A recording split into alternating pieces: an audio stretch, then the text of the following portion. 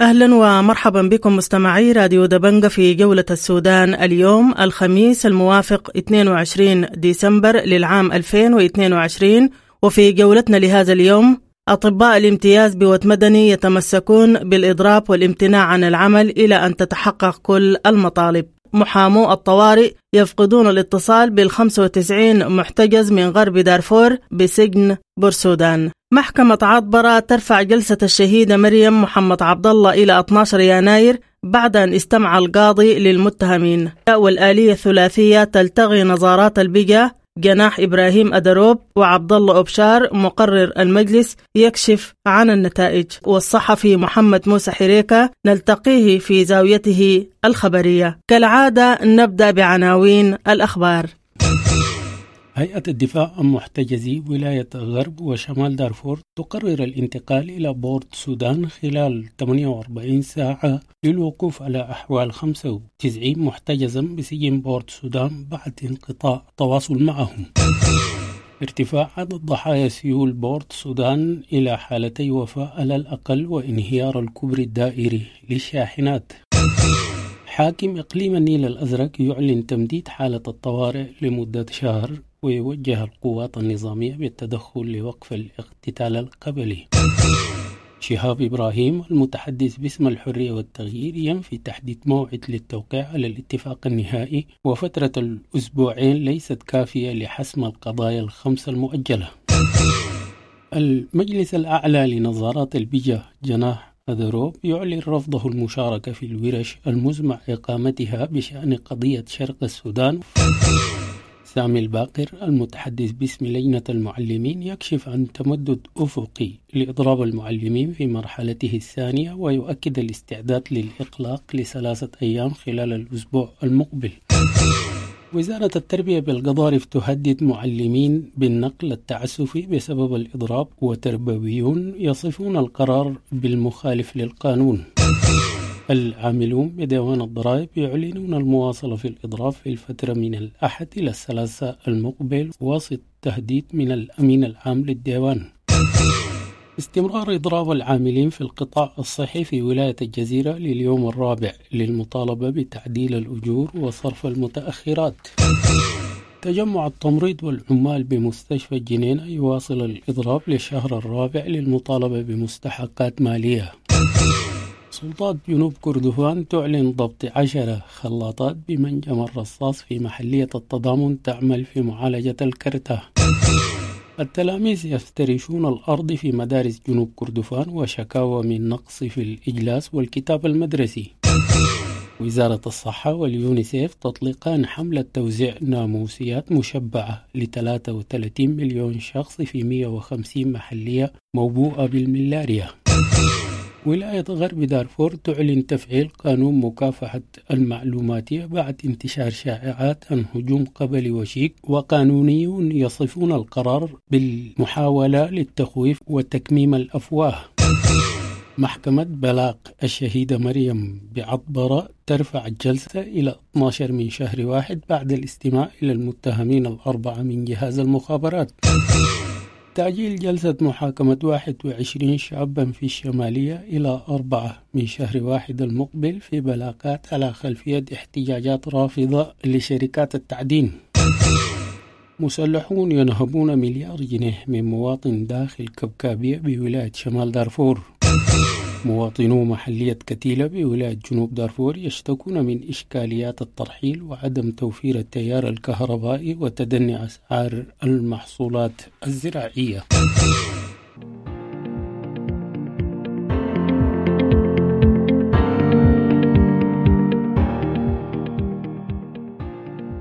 مرحبا بكم المستمعون الكرام، والبداية بزاوية خبر وتعليق مع الأستاذ محمد موسى حريكة والذي نلتقيه كل يوم خميس. مرحبا بك أستاذ، وماذا لديك في زاوية اليوم؟ في زاوية اليوم هنتناول خبر بيدور حول تناسل الميليشيات المتعددة على الأرض السودانية. أعلنت ميليشيا مسلحة أطلقت على نفسها اسم قوات درع السودان، وذلك بتدشين عرض عسكري بمنطقة البطانة جبال الغر. الكلام ده كان يوم السبت 17/12/2022، ويقود هذه الجماعة أبو عاقلة كيكل. واستطاع أبو عاقلة استمالة عدد من رجالات الإدارة الأهلية والشباب في شرق ووسط السودان وولاية نهر النيل. ويقال أنه عقد آخر اجتماع لهذه الجماعة في منطقة عدبة بكر بشرق النيل، أي على مرمى حجر من الخرطوم العاصمة. تضم هذه القوات عشرات المفصولين من القوات المسلحة، وتم تنظيم عرض بعدد من سيارات الدفع الرباعي والأسلحة الخفيفة والمتوسطة. والحركة دي عرفت نفسها بأنها حركة مطلبية من أجل حقوق إنسان الوسط والبطانة والشرق ونهر النيل وكردفان. كذلك عرفت نفسها بأن هذا الدرع أي هذه القوات هي داعمة لقوات الشعب المسلحة، طبعا دي بين قوسين، وأن هذا الدرع أو هذا الكيان مفتوح لكل أبناء السودان. والديباجة اللي جات في إعلان هذه الحركة وهذه الميليشيا المسلحة بأنها بترفض اتفاق جوبا، ولديها مرتكزات بتقوم على المطالبة بالتنمية في منطقة الوسط والبطانة والشرق ونهر النيل. وأيضا هي بتطالب بوقف سحف الحركات المسلحة بصورة أدق اللي هي حركات سلام جوبا، وبتطالب بجيش وطني، وأن الدرع أي هذه القوات لا تجافي الإدارات الأهلية ولكنها تقف معها متى ما اقتضت الضرورة. الآن السؤال اللي بالضرورة يعني في سؤال: ما هي علاقة هذا الدرع بقوات كيان الوطن أو بقيادة الصوارمي خالد سعد ومجموعة من العسكريين المتقاعدين؟ ذلك أن الحركتين بيشتركن في أس رئيسي اللي هو إلغاء اتفاقية جوبا. وطبعا بعد ما أعلن الصوارمي عن هذا الحركة وهذا الكيان، اضطرت السلطات إلى اعتقاله ثم إطلاق سراحه لاحقا. نرى أن بروز مثل هذه الكيانات في وسط الخرطوم أو على بعد مئات الكيلومترات من الخرطوم، وهي تعلن عن نفسها وفي وضح النهار بالصورة والصوت والفيديو والإعلان الواضح دون أن تكترث، ده بيترك إشارات واضحة أن هذه الحركات والميليشيات لا تخشى أحدا، وبالتالي ربما تكون مسنودة من دوائر صنع القرار في الخرطوم، أي أن هنالك جهات نافذة بترعى تناسل هذه الميليشيات في داخل الخرطوم أو على بعد مئات الكيلومترات من الخرطوم كما ذكرنا. طبعا يعني ده بيخلي أو بيضع صورة قاتمة جدا لانحدار البلاد نحو ميليشيات تعلن عن نفسها جهارا نهارا، والأمر من ذلك أنها بتجد الدعم والمساندة من جهات نافذة، وده كله طبعا بيقود إلى تفكيك ما تبقى من الدولة السودانية، وأن هنالك جهات بتعمل على صنع هذه الميليشيات، وده طبعا كله بيشير إلى فشل الدولة السودانية وإلى فشل القيادات السودانية الآن الموجودة في صنع القرار في أن توحد البلاد أو أنها تسير نحو قوات مسلحة أو جيش سوداني موحد في ظل التناسل الأميبي لهذه الحركات. وحتى لغاية آخر دمتم في رعاية الله وحفظه. تمسك أطباء الامتياز بمستشفى وتمدني بالإضراب والامتناع عن العمل إلى أن تتحقق كل مطالبهم، وهي زيادة الأجور والمتأخرات. جولة السودان التقى الدكتور عبد العزيز حسين عضو لجنة إضراب الأطباء بمستشفى وتمدني، فلنستمع إليه. والآن هم بيقولوا حصل استجابة للمطالب والآن هم شارعين في الحلول، لكن طبعا لأنه نسبة العقود الكثيرة البيئة ما حقيقية، نحن تمسكنا بالإضراب، ومن اليوم الاثنين الفات الإضراب اترفع لحالة الوقوف عن الحالات الطارئة نفسها، والآن الوضع سيء. حتى يعني عندنا قيصرية زمان كان في المستوصفات اللي اتملت بالناس يودوها الخرطوم، والله انه دي مسؤولية. والله نحن بنضع الجهات الرسمية والمتعنتة في إن يعني ما عاملين حق حقوقهم، يعني دي ما لكن هي حقوق متأخرة، عبارة عن متأخرات. نعم، وأهم حقوقكم أنتم المطالبين بها شنو؟ نحن عندنا أول حاجة تم في يوم 28/10 نعم رفع مذكرة لوزير مدير عام وزارة الصحة والمكلف ووالي ولاية الجزيرة بأنه المسألة هي شقين.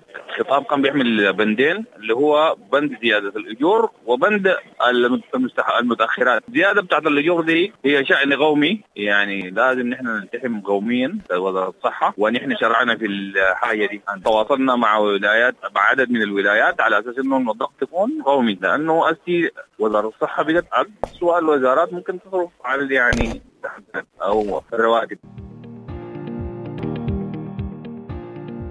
شهدت محكمة عطبرة جلسة استماع للمتهمين بمقتل الشهيدة مريم محمد عبد الله اليوم، والمتهم فيها 4 يتبعون لشعبة العمليات جهاز الأمن والمخابرات الوطني، على أن تتم الردود والمتابعة من قاضي المحكمة في جلسة 12 يناير. المزيد حول هذه المحاكمة معنا نجود الشلالي من مدينة عطبرة. مرحبا بك.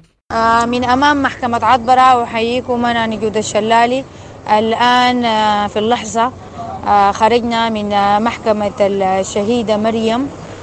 جلسة اليوم بدأت في حوالي الساعة 10 إلا صباحا، والآن في معيتي زوج الشهيدة مريم، وهو أحد أولياء الدم الأساسيين اللي كان متابع كل الجلسات، ونحن كنا متابعين معه برضو الجلسات لحظة بلحظة. مرحب بك، وعاوزين نسألك طوالي مباشرة ما هو تقييمك لسير الجلسات خلال 3 أعوام من انطلاق ثورة ديسمبر المجيدة، ونحن الآن نعيش الذكرى الرابعة لهذه الثورة المجيدة. مرحبا.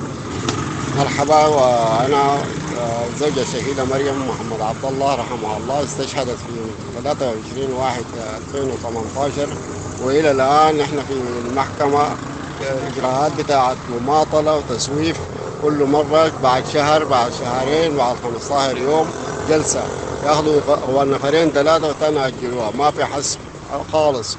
حتى الكلام ده ذكرته للسيد رئيس مجلس الوزراء عند زيارته لعطبرة في إفطار الشهداء وأمام والي الولاية، وإلى الآن إحنا هسه خارجين من المحكمة وتاني أجلوها لمدة شهر. إحنا بنطالب بالعدالة بالعدالة، وهسه الشيء المنظور إنه ما في عدالة حتتحقق، لأنه قدامنا 3 قضايا طلعوا براءة، وخلاف لذلك في قضية الشهيد أحمد الخير في الغضارف إلى الآن لم ينفذ تنفيذ الإعدام في المتهمين. وصلت جميع مراحل التقاضي حتى المحكمة العليا بدت فيها، وإلى الآن لها السماحي.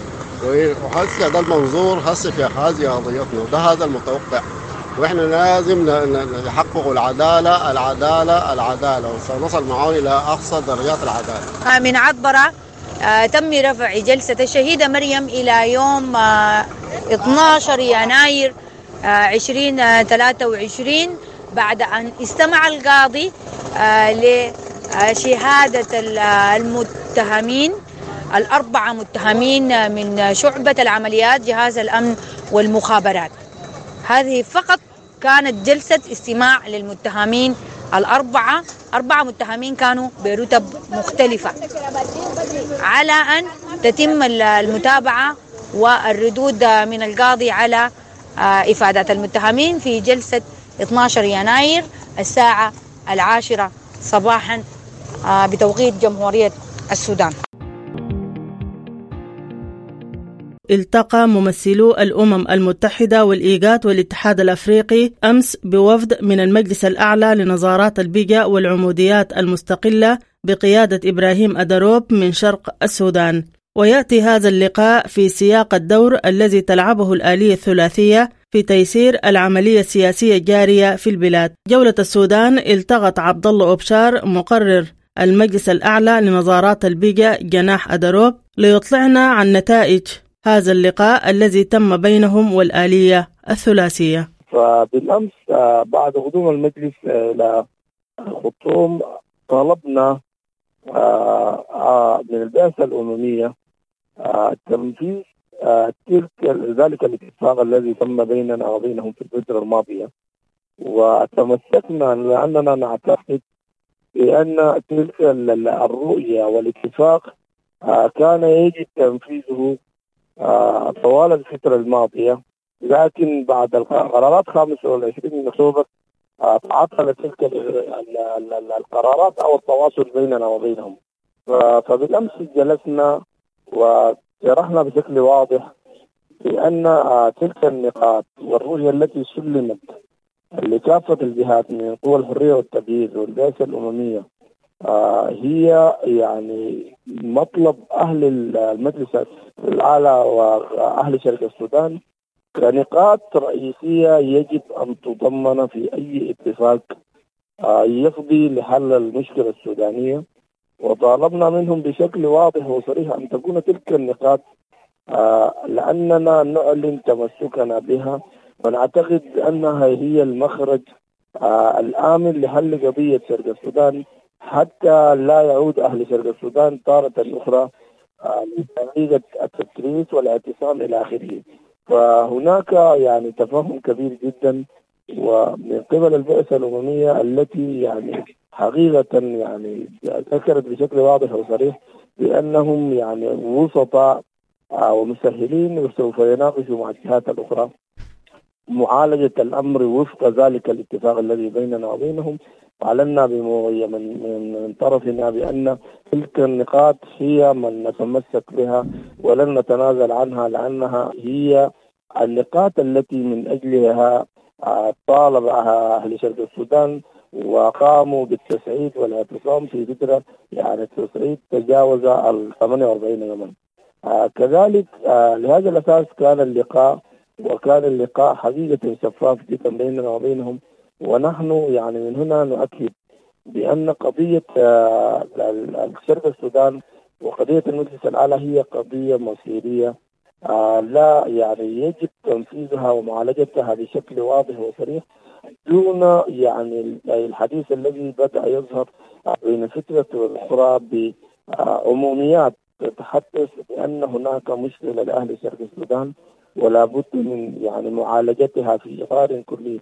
نحن يعني حقيقة لا نريد أن يكون شرق السودان مطية لأي جهة، كانوا عسكريين أو مدنيين أو صراع مسكري. وأكدنا لهم بأننا في المجلس الأعلى لنظارة البيئة والعمليات المستقلة لسنا جزءا من أي تحالف في هذه الفترة تحديدا في جسم مركزي أو الكتلة الديمقراطية أو أي مبادرة يعني أو تحالفات طرحت.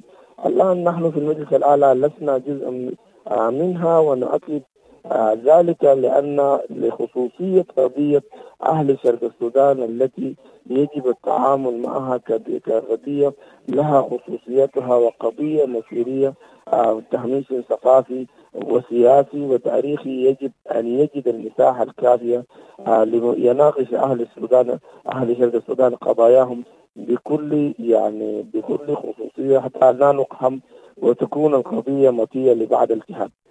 أما بالنقطة التي تلي الورشة فنحن حقيقة كمجلس أعلى لم يتم يعني حضورنا أو إشراكنا ولم تقدم دعوة للمجلس الأعلى لحضور أو المشاركة في هذه الورشة التي يعني تحدثوا عنها أو شاهدناها على مستوى وسائل التواصل الاجتماعي. ونعتقد بأن هذه الورشة كما ذكر الأخ الأمين سمى نفسه الأمين السياسي للمجلس، أعتقد بأن هذه الورشة هي محاولة الالتفاف لمقررات مؤتمر سنكات التي أقرت يعني وفق قرارات مؤتمر لا يمكن المساس بها أو تعديلها أو أي نقاش لمراجعتها أو الحديث عن إعادة صياغة مقررات مؤتمر سنكات. مقررات مؤتمر سنكات هي مقررات مؤتمر نوقش بحضور تجاوز 600 شخص وتم تلاوتها بحضور رسمي على يعني حضور تجاوز 1,000,000 شخص. أمنوا وفوضوا المجلس الأعلى وأمنوا على تلك النقاط. فمسألة العودة إلى المقررات ومحاولة صياغتها والحديث عنها هي محاولة للالتفاف ومحاولة يعني تمزيق تلك المقررات من أجل إدخال أجندة خاصة لتلك المجموعة التي تنازلت من قبل بعقد مؤتمر سمي بلقاء سمي بالاستثنائي في أركويت، فتم إلقاء الفقرة التاسعة من مقررات مؤتمر سنكات، وهي المتعلقة بالشأن الاستثماري التي أقرت في مؤتمر سنكات. تم استبدالها وتم فتح الساحل دون إشراك أهل المصلحة الحقيقيين، دون تحديد نسب لأهل شرق السودان وأهل المناطق في مواردهم. فتم يعني بالأمس في مؤتمر سنكات أو لقاء سنكات الاستثنائي غيروا ذاك البند، وبالأمس يعني أرادوا الانقضاض مرة أخرى لمقررات مؤتمر سنكات التي يعتقدون بأنها هي أصبحت معطل لبعض الأجندة، بعض الجهات التي تسعى لولود شرق السودان ويعني الاستفادة من كل الاستثمارات الموجودة. فتلك الجهات سبقت يعني لابد من إجراء تغييرات على مقررات مؤتمر سنكات، وتطرح تارة بالحديث عن لقاء استثنائي، وتارة يتحدث عن نقاط متعلقة بإعادة سياقها. لهذا الأساس نحن حقيقة نؤكد لجماهير شعبنا ونؤكد لكل الجهات بأنه ليس من حق أي جهة الحديث عن مقررات مؤتمر سنكات المصيري الذي عقد في العام 2020، وليس من حق أي جهة إعادة سياقة أو مراجعة مقررات مؤتمر سنكات، لأنها نصوص وقرارات أمن عليها الجميع. فعليهم أن يبحثوا عن أنشطة سياسية لتمرير بعض الصفقات مع حلفائهم في أي طرف آخر. أما محاولة عقد الورش والحديث عن تمييع القضية عبر مراجعة مقررات مؤتمر سنكات هي محاولة للالتفاف بتلك القرارات التي تحدثوا عنها. أخي الفاضل، اليوم يتحدثون بأن يعني مسألة تغرير المصير أصبحت معطل لمنبر التفاوضي كما تحدثت بعض الجهات الحكومية. لهذا الأساس نحن نعتقد بأن تلك الورش تعقد بين الفترة والأخرى، واللقاء تارة ورش وتارة لقاءات استثنائية من أجل تمزيق مقررات مؤتمر سنكات حتى يسهل لهم تمزيقها وطرح أجندة مختلفة لا يستفيد منها إنسان شرق السودان. لهذا الأساس نحن في المجلس الأعلى لم نكن جزءا من هذه الورشة، ولن نقبل من أي شخص أن يتطاول على مقررات مؤتمر سنكات ويسعى للعمل على تعديل فيها أو إعادة سياقتها أو تغيير نقاط فيها.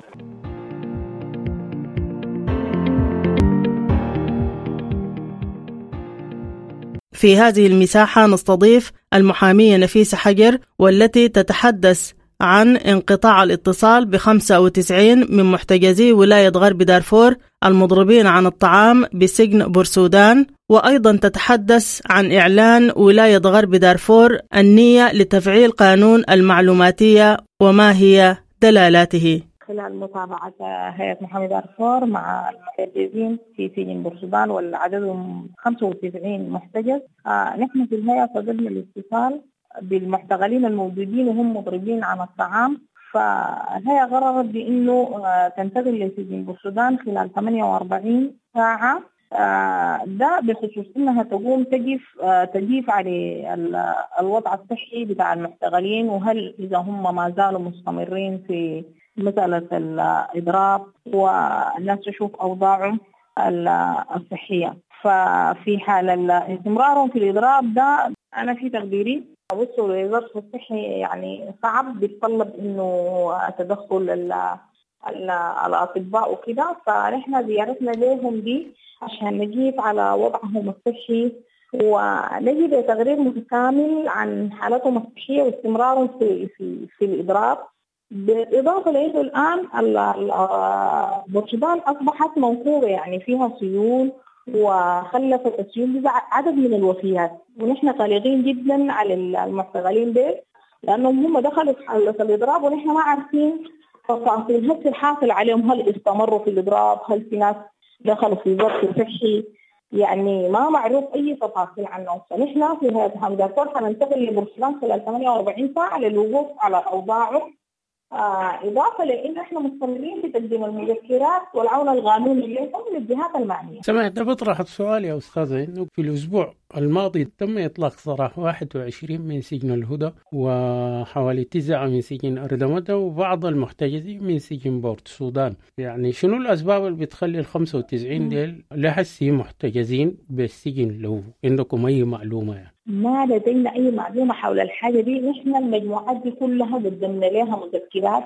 للأجهزة العدلية، وفي الحقيقة إنه كانوا يطلعوا 14 بس من برشلونة ويكونوا في 75 ده مساء تساؤل، لأنهم هم وضعوهم لنفس الوقائع في نفس الزمن في نفس المكان ورحلوهم. يعني هسي ما معروف إنه الإطلاق الجزئي ده من وراه الناس قبضت عليهم دي بتركز في شنو. دي الحاجة اللي نحن بالنسبة لنا ما معروفة حتى الآن، لأنه في الأساس ما في بلاغات أصلا مفتوحة في مواجهتهم. سمح يا أستاذة، أعلنت بأنه يعني في لقاء أو اتصال تم بين الهيئة وبين وفد من اليونت تامس، كنت تطلعينا على شنو الدار بينكم حول المحتجزين دل؟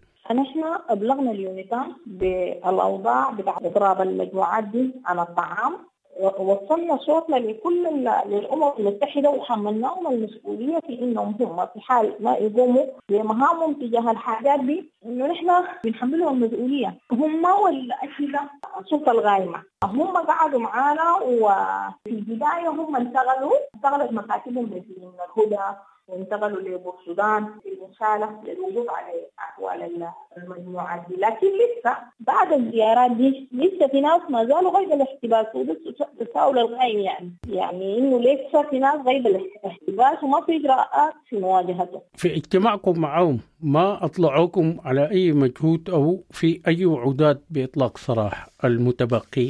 هي أصلا الوالي في شخص مش ناس النظام يطلعونه. هو الوالي صرح إنه حيطلق سراح الناس، لكن أنا ما عارفة يعني ليه هو بدأ يطلق في الناس إطلاق جزئي. دي حاجات بتقول الناس ممكن طالما هم خاطرينهم في نفس الوقائع ونفس الحاجات، وهو قرر فترات زمنية بتاعت حكم لهم حكمهم بشهور مثلا، وهو ما من صلاحياته يصدر الأحكام دي، وجاء وقرر إنه يطلعوا يخلق سراحهم. بالتالي كان من المفترض يتم إخلاق سراحهم كلهم. يعني قررت بالأمس القريب لجنة أمن ولاية غرب دارفور تنفذ حملات مشتركة تستهدف بها بؤر الإجرام لمحاربة الشائعات التي تسعى لتفكيك النسيج الاجتماعي. هذا الأمر مربوط بإعلان ثاني أعلنته الولاية بأنها هي بصدد تفعيل قانون المعلوماتية. دلالات هذا الكلام شنو يعني بالنسبة لكم؟ هو في الأصل ما في مشكلة في تطبيق القانون أصلا، لأنه أصلا القانون هو عام وما في نص قال الولاية دارفور مستثنى من تطبيق القانون ده عشان هم يجوا الليلة يقولوا نحن نفعل القانون. القانون أصلا هو موجود وما في استثناء فيه. بالتالي الإعلان في ظروف دي من السلطة الغائمة أنا بعتبره إنه قد يكون هو بغرض ملاحظة بعض الأشخاص وتخويفا، يعني لأنه في الأصل القانون أصلا هو موجود وما فيه أي استثناء في التطبيق إنه يطبق في خرطوم أو في شمال السودان أو في غرب أو في القانون واحد موجود وهو في الأصل المفروض يطبق. لكن كونه إنك تجي وتعلن في ظروف سياسية زي دي إنك أنت حتقوم تفعل القانون ده أو تطبقه، وهنا ده بيدل على إنه في نوايا من خلف الإعلان ده. يعني في الأصل في أجهزة وفي نيابات ما في حاجة اسمها ما مفعل. القانون ده أصبح فاعل من تاريخ إعلانه في الجريدة الرسمية. بالتالي في نيابات وهسه القانون ده ما واقف من الناس السنين يقوموا يرتكب له حاجة مربوطة بالمعلوماتية، يمكن نيابة المعلوماتية بس سحب لاوي. يعني ما في حاجة جديدة في إنك أنت تقوم تمشي وتعلن تقول أنا داير أفعل القانون إلا يكون عندك نوايا وداير تخوف الناس وإنها تكمم أفواه الناس كده. يعني الفكرة الأساسية هي القصد إنها هي تكميم الأفواه.